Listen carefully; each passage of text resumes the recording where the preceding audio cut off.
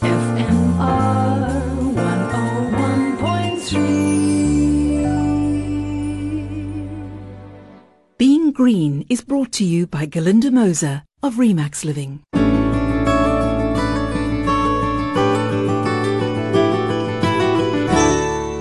Welcome to Being Green. I'm Glynis Crook. Brazil is home to 60% of the Amazon, the world's largest tropical forest, believed to play a critical role in global climate regulation. Often referred to as the lungs of the earth, it produces between 6 and 9% of the world's total oxygen and for a long time also functioned as a carbon sink. Sadly, that role is in doubt now as large-scale deforestation has reduced its ability to absorb the pollutant carbon dioxide.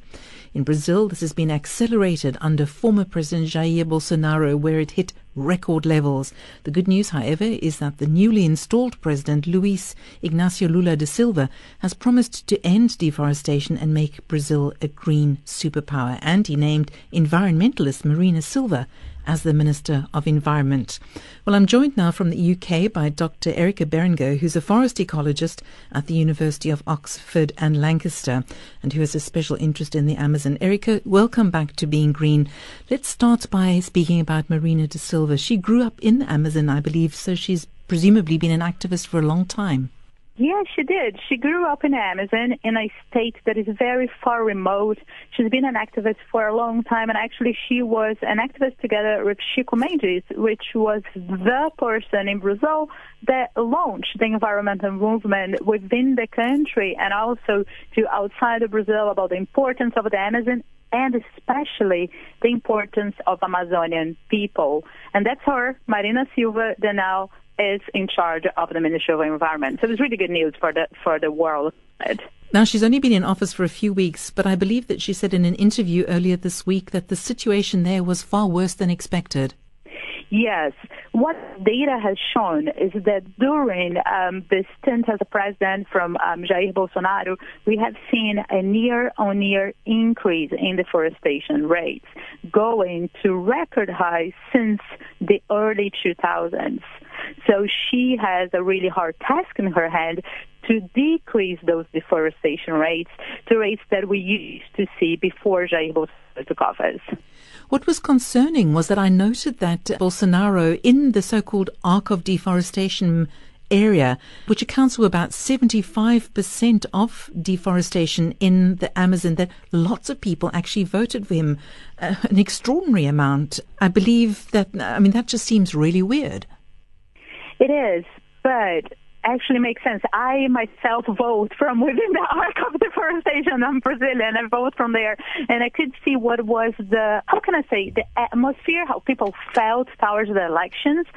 And Bolsonaro has a very anti-environment rhetoric and also his practice. During his past 4 years, he has systematically made environmental legislation weaker and flexibilize a lot of the environmental regulations. So in the arc of deforestation, where environmental crime is rampant, people are actually quite happy with him as a president because they could go with the environmental crimes, and by that I mean deforestation, going completely without punishment.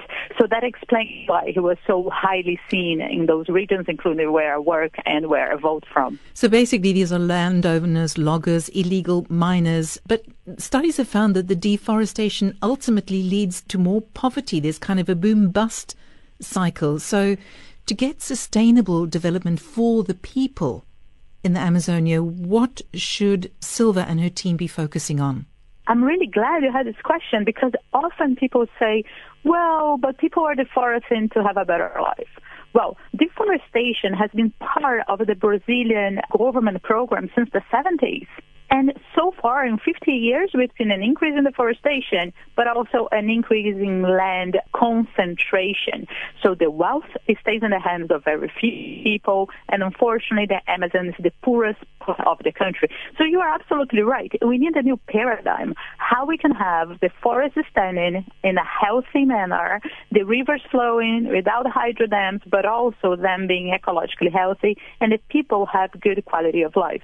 And there's a lot of ways forward that we need to be creative, and I think Marina is going to work quite close with academia, with people like myself and others, in terms of bioeconomy. So how we can produce wealth from the forest and with the people from the forest. And that's the key thing here. We cannot have all these great ideas coming from the outside. We need to co-develop new development paradigms for the Amazon with the people from the Amazon. But I imagine, lastly, that she's going to be facing huge challenges from people like the illegal miners and the landowners. Oh, she will, certainly. But Marina faced that.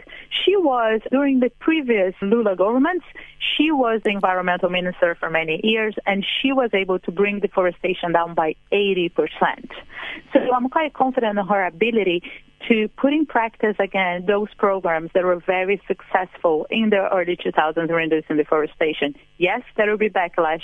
Yes, it won't be an easy, cheap, a quick task, but I'm pretty sure she's the most qualified person in Brazil to do it. Well, here's hoping, because it'll obviously benefit not only the people of Amazonia, Brazil, but also us elsewhere in the world. Thanks there to forest ecologist Dr. Erica Beringer. And that's it for this week on Being Green. Till next time, from me, Glynis Crook, take care and goodbye. Being Green was brought to you by Galinda Moser of Remax Living. Ask not what your community can do for you. Ask what you can do for your community. At Remax Living Real Estate, our ethos is built on giving back. From sponsoring music broadcasts to FMR's Being Green, our focus is on making your world more harmonious and our planet more sustainable. So when it comes to choosing a real estate partner, don't go for anything less than people who are maximum givers. Galinda Moser from Remax Living Real Estate. FMR